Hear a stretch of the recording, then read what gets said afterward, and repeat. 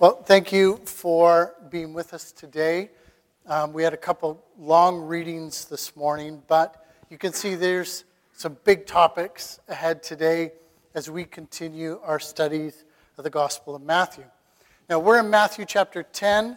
Jesus, for the last number of verses, has been preparing and instructing his disciples to send them out on his kingdom-proclaiming mission. So part of the way of Jesus that we are receiving in our studies here of Matthew is that the way of Jesus is to be sent out as his followers to boldly proclaim that his kingdom is at hand. That is part of the way of Jesus. It's not optional. It's something that is central to his way because it is a blessing and it's a good gift to the rest of the world. That for people like us who were broken down and hungry and in pain and needing salvation, we found everything we were looking for in Jesus. True? So to find everything that we're looking for in Jesus and then to keep it to ourselves, while friends and family and neighbors struggle with the same things without the good grace of the gospel, would we be like Christ if we hid it away? No. Because the motivations or the temptations behind hiding it away are often about self-preservation. They're a focus on self, a fearfulness about self that keeps us from being open and confident in offering the way of Jesus to others. So this is a challenging section of Scripture for us in Matthew because Jesus is pushing Canadians into a spot we don't want to go, naturally. We don't naturally want to go there, but we actually deep down do want to go there. We do want to live this way. We do want to live confidently and passionately towards the world in a proclamation of the gospel that's genuine and authentic to who we are. So, what we come to in this section now is that Jesus wants his followers to be sent out with eyes wide open to the reality of what they will face, because wherever they find people who are willing or hungry or desperate for the gospel, they're also going to find those so aligned with evil that they are the tormentors of those people. Basically, what we're seeing here is Jesus is saying his mission is to the harassed and the helpless. And in order to reach them, you're also going to encounter those who harass them and who control them and who make them feel helpless. We're going to run into, Jesus is saying, those who are in power. So we're going to unpack that starting in verse 16. So here's how Jesus starts it off. He says, "Behold, I am sending you out as sheep in the midst of wolves." The way Jesus likes to characterize the powerful in the world is with this language of wolves. He uses it quite often. That the way evil shows up is powerful, ravenous, stalking, and devouring. And that you don't have to look for evil because evil's going to look for you. This is the nature of kind of the wolves. This idea is that they'll come for you. You don't have to go find them. But Jesus makes it very clear from the onset, we aren't going out into the world as hunters. Okay? Our call, our sending is not to find the wolves and kill the wolves. That's not the goal of the kingdom here primarily. We're going out as, how does Jesus describe it? As sheep who are fully dependent on their shepherd. The wolves are going to they're going to bite, they're going to attack, but this is not the primary nature of sheep.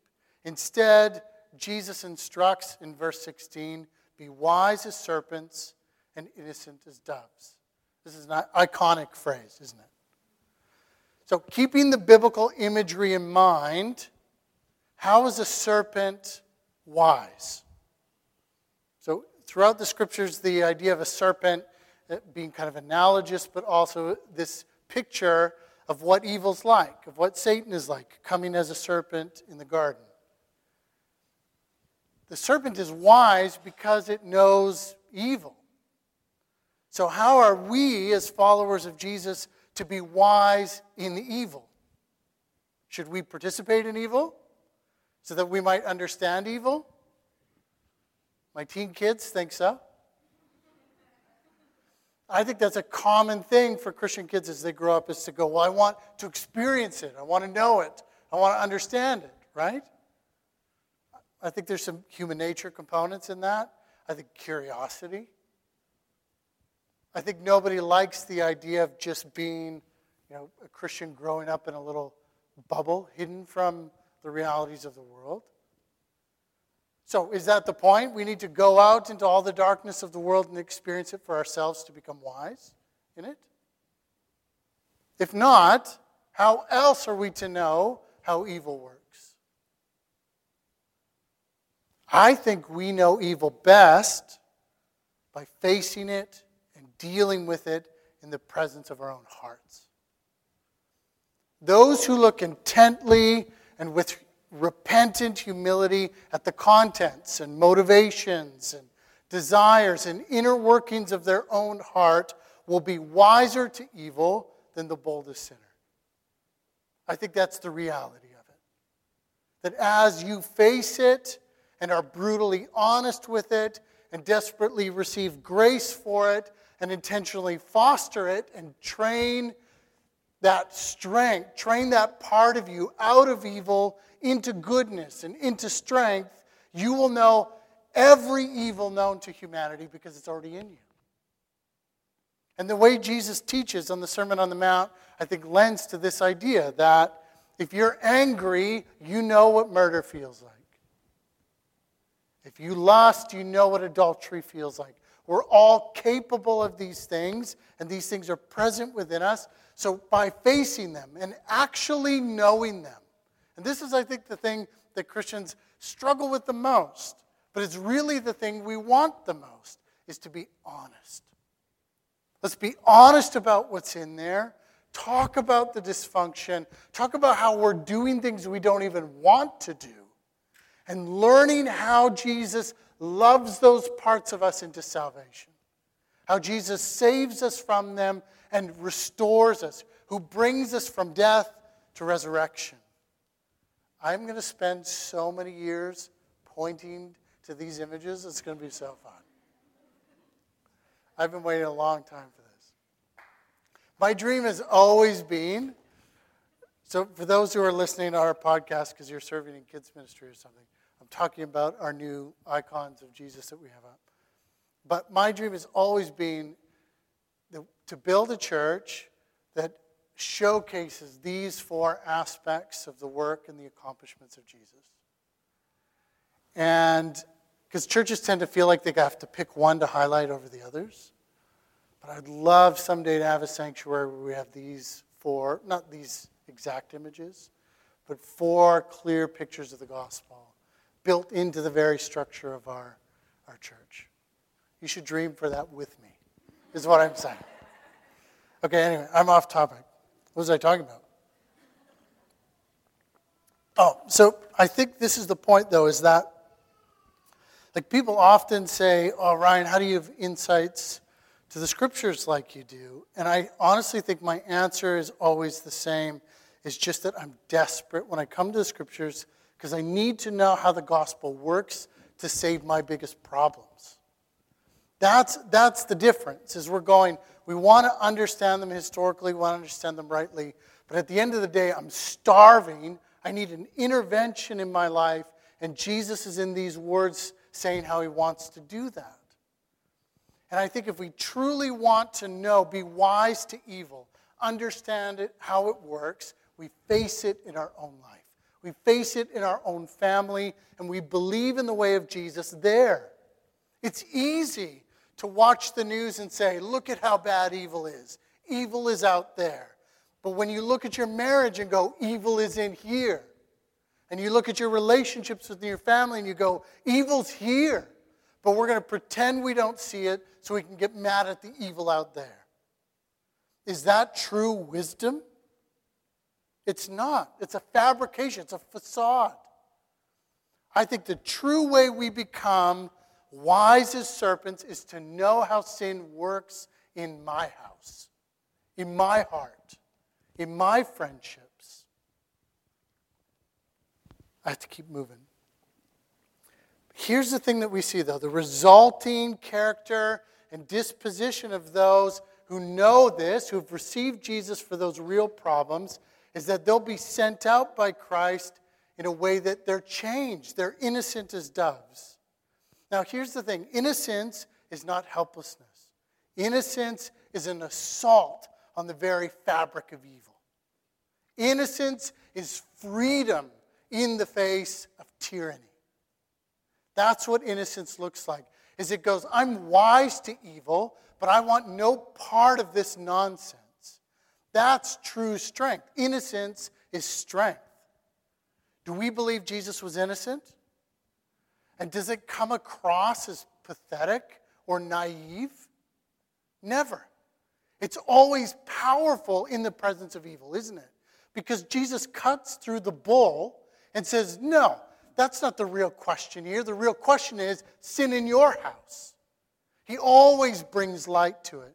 So when we're training our kids and trying to lead them into the way of Jesus, innocence is not pathetic. Innocence is not naive. Innocence is seeing. It's sight. In a dark world going, if I play with this, it's going to cost me. If I play with this, I'm going to participate in the evil that's hurting you.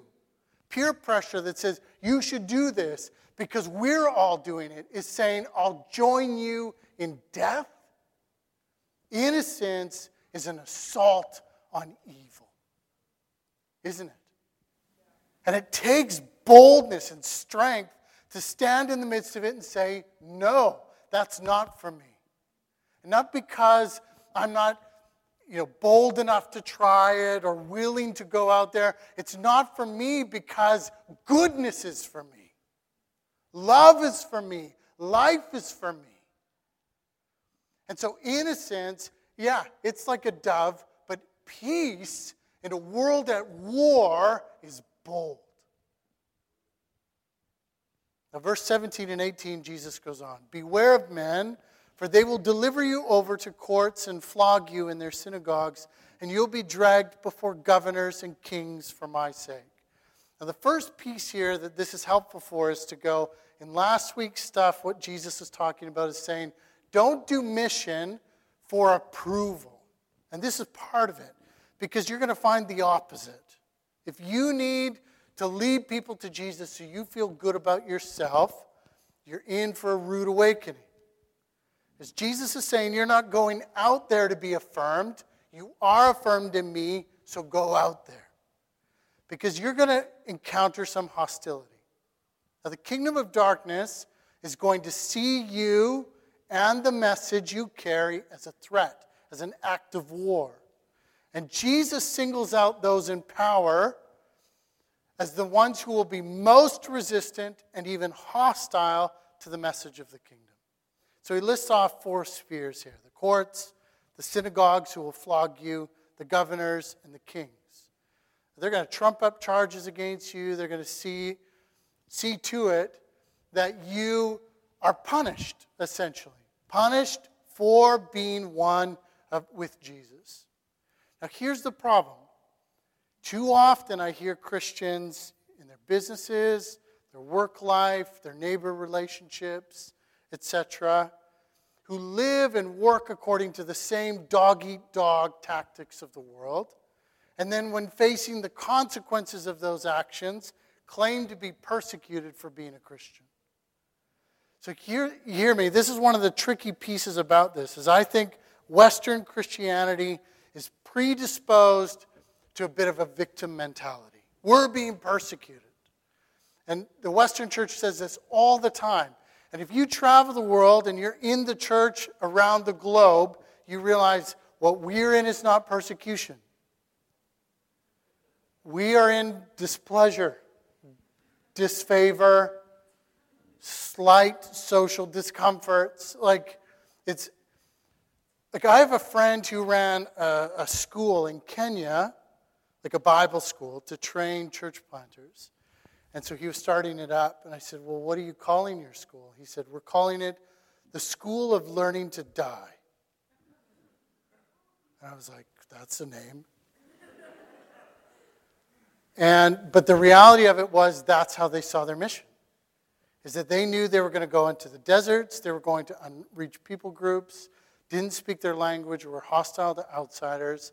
And then near the northern borders of Kenya, they had Muslim militants that would come down and attack him. My friend was kidnapped on multiple occasions, tortured, his life threatened, stolen out of his bed, churches attacked.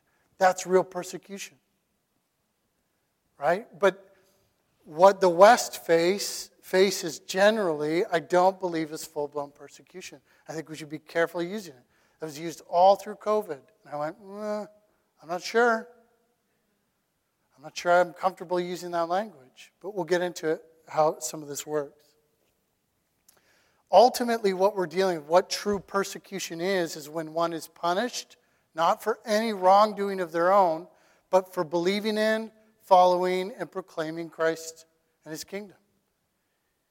True persecution is directly tied to Jesus himself. So here's the thing. That can also look like being punished for living according to the ways and teachings of Jesus.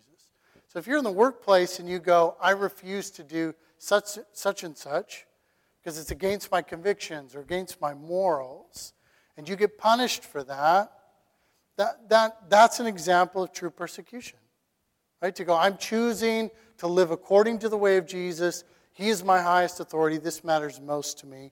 And somebody goes, well, that's very inconvenient for us. Or that's not the way our business does this. We cut corners that way. It's a shortcut we use to whatever.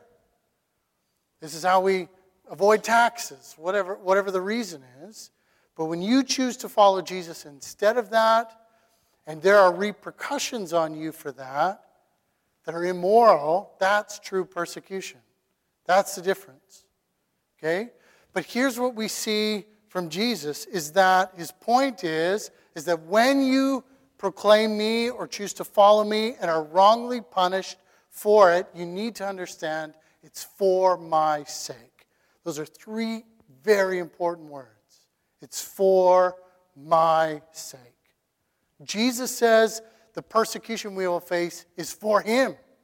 He knows this and is still sending you out. So why is he doing that? Because this is part of his design. And this is the beauty of it. So here's the design. He wants you to be sent out, to create some discomfort by bringing in his way, and to know that you're going to face some persecution, and in that space to bear witness before them and the Gentiles. He's saying in those spaces you're going to bear witness to the gospel to the world.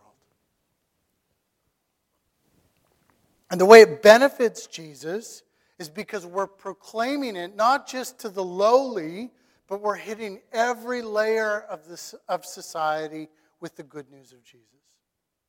The witness of the church is driven by compassion for the worthy, for the harassed and the helpless, the least of this world. But it also has the audacity to stand before governors and kings and bear witness to the one who saves. So we're hitting it at every level of proclamation of the kingdom. Now what we see in the early church and the 12 disciples is that when they do this, like our long Acts reading today, is there all these healings, right? The harassed and the helpless are finding the kingdom, but it gets the attention of who? The powerful. And so they come in and seek to discipline Peter and John, throw them in prison, angel pops them out. They go back to proclaiming the kingdom, so the religious leaders grab them again, and they're like, okay, we're not going to punish you by killing you, but we'll beat you a bit, flog them, send them out. And the disciples' reaction to all of this is what? They're rejoicing that they were counted worthy to suffer dishonor for the name. This is one of the ways we know if persecution is true persecution. Does it lead to rejoicing or whining? Because here's the setup. As Jesus is saying, when you follow me and you live with me and you go into the world and proclaim it, And I'm going to carry you through that. I'm going to fill your heart with some joy about it. And this was some of how I felt through COVID, is going, I don't know if this is all the right decision, but what I do know is that if this is persecution, we should accept it.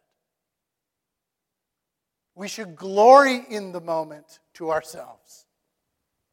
I know this is uncomfortable for some, but I honestly think if this is our opportunity to finally get some legitimate persecution, let's enjoy it amongst ourselves.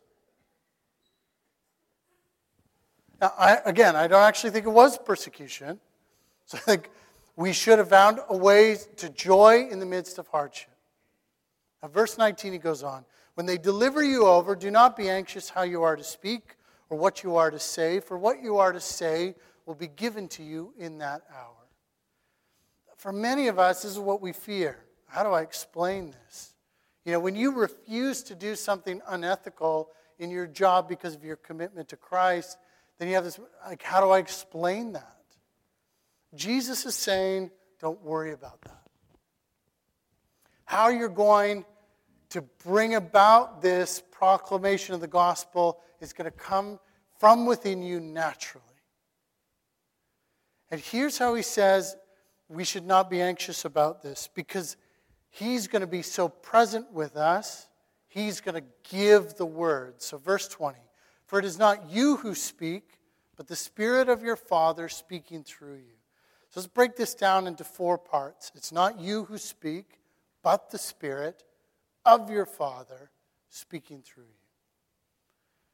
It's probably all the time we're going to have for today, so I won't finish all this. So this is how powerful the sending of Jesus is that the authority to go out and proclaim the message is going to be imparted to you, so much so that it's not you who speaks. And it's natural to feel your smallness when you're faced with a task like this. Like, who likes public speaking? Nobody. I don't even like it anymore. Who likes having to share these things in the midst of a conflict? That's not fun. That's awkward. Who wants to talk about Jesus in the workplace? None of you putting your hands up. Right? So there's some human discomfort around this idea of like, geez, how do I talk about this? I do think we have to be willing to have some awkward conversations. We've got to be willing to be ourselves in those spaces. To be honest about the fact, even just to say simple things like, I'm a follower of Jesus, and this goes against everything I believe in. I can't do this. I can't in good conscience do this. We've lost the ability in our society to even say things like, this is what my conscience says. This is what my values call me to. But here's what Jesus is saying. Don't worry, it's not you who speak, but it's the Spirit. So the Spirit of Jesus is going to be in you. It's Him doing the work and the witness. So He's going to initiate, it says in this text, in that hour. So in the moment, He's going to be narrowing things in so you have clarity of heart. But it's the Spirit, and this is the part I really like how this works, of your Father. So the same Spirit of adoption that makes you sons and daughters is also making you a witness. So this is a deeply personal thing to be talking about, because you're bearing witness by the Spirit of your Father. So it's this like intimate place of saying, let me just tell you about Jesus. Let me tell you about me and Jesus. It's not you're not meant to walk people through the Apostles' Creed necessarily. It's this moment for you to say, let me tell you about me and Jesus. And He's going to be speaking through you. So God in you is proclaiming the good news to the world through the unique you. Now, I need to amend this statement because it's going to drive me nuts tomorrow.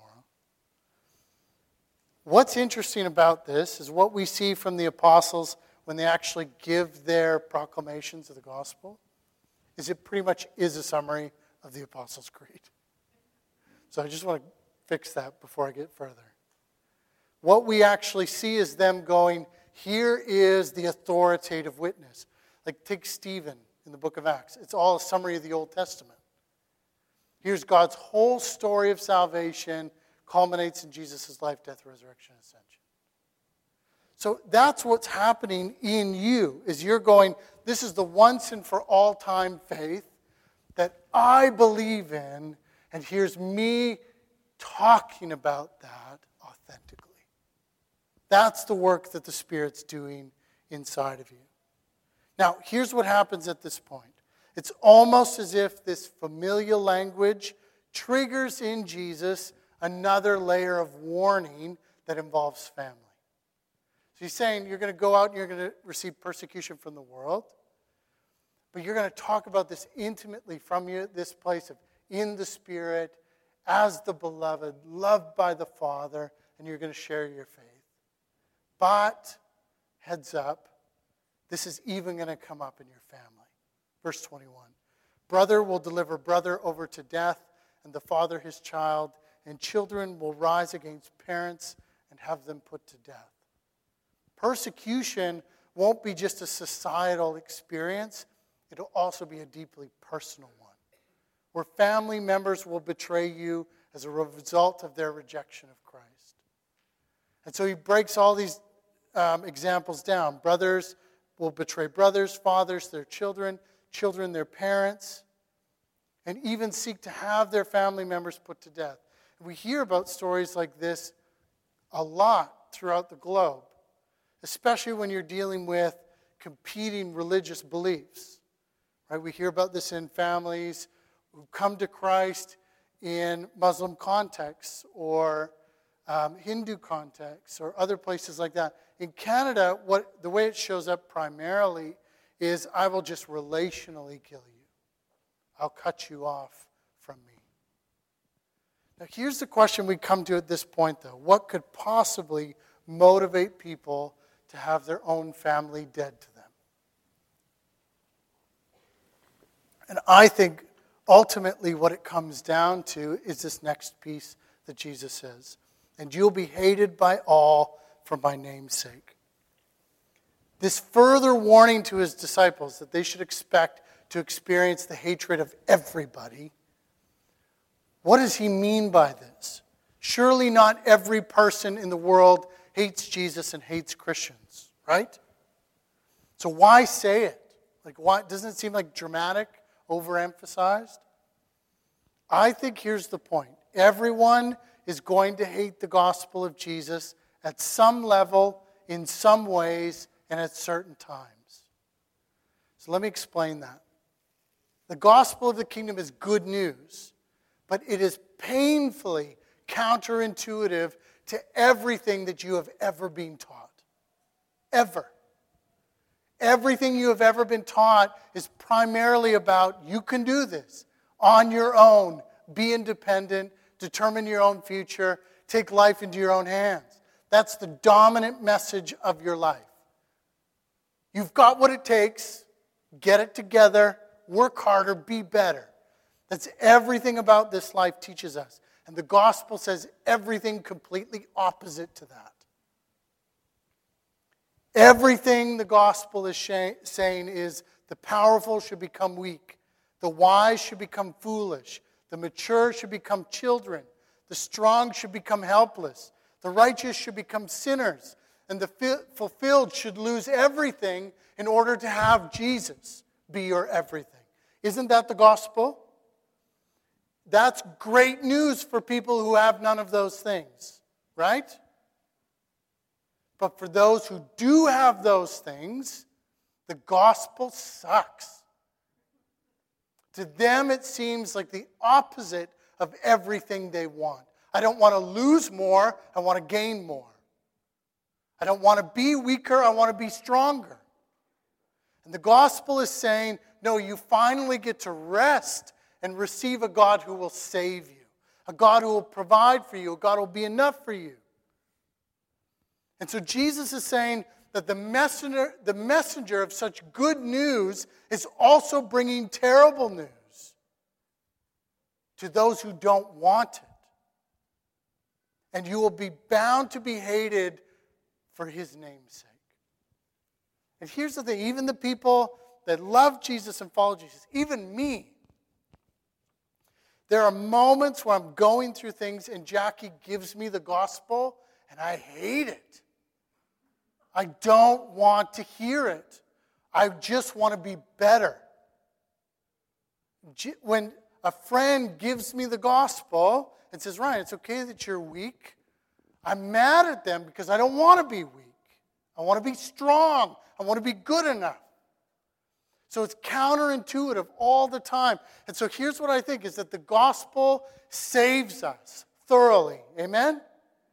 But the gospel drives us nuts in the parts we don't want to be saved.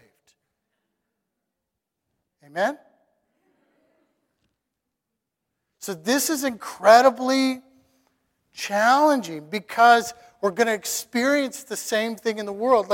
Just like we have these kind of conversations in-house with other followers of Jesus, and we know the wrestle, how much more is that going to be out in the streets? Which such good news to one person is terrible to another who doesn't want to let go of anything. That's the challenge we face in the world. But Jesus' main point in all of this is to go, it's not you actually that's so offensive. It's me. Jesus is saying, I'm the one. I'm the one people are going to wrestle with. I'm the one people are going to have a hard time with. Ultimately, it's a question about that individual person and me. Isn't that huge? But Jesus says to those of us who can stand in that space, knowing we're loved by him and saved by him, speak the truth of the gospel to the world and endure the discomfort of those hard moments. If we can endure to the end, he says, we'll be saved. But the opposite is also true. If we succumb to the pressure and betray the name of Christ, our beloved, he will respect your decision, and you will instead be weighed by the merits of your own works instead of the works of Christ. I think that's all the time we have today. But here's what we come to, is that at the heart of any of these invitations, any of these teachings of Jesus, it's to go, you get to be with me. We go into these hard spaces because Jesus is there. We go because he's sending us to a place he is in. And we go there, and the suffering that we feel, and the rejection that we feel, and the pain that we feel, as people wrestle with their relationship with him and what he's offering them, Jesus is saying, if you go there for me, you're there with me. And if you're there with me, you'll be with me forever. That's the promise. I'll never leave you. No matter how bad it gets, I'll always be with you. And here's the thing it leads us as followers of Jesus to, is to go, when we're in those spaces, we get to choose Jesus over everything else. Where we go, we might get to the place one day where we can say, like the early church, we joyfully accepted the confiscation of our goods. That's part of what happened in the early church. Rome said, they're not real citizens, you can plunder their homes. Take anything you want, kick them out of their house if you want. And Christians go, I joyfully accept you stealing my home and my goods and all my possessions because I have Jesus. Jesus is everything to me, and this is nothing in comparison. That's how good Jesus must be.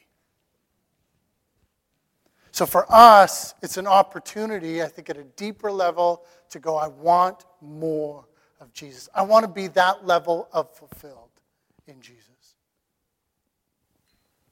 That's the authentic way to be able to go, I can lose these things because I have Jesus. I don't need success because I have Jesus.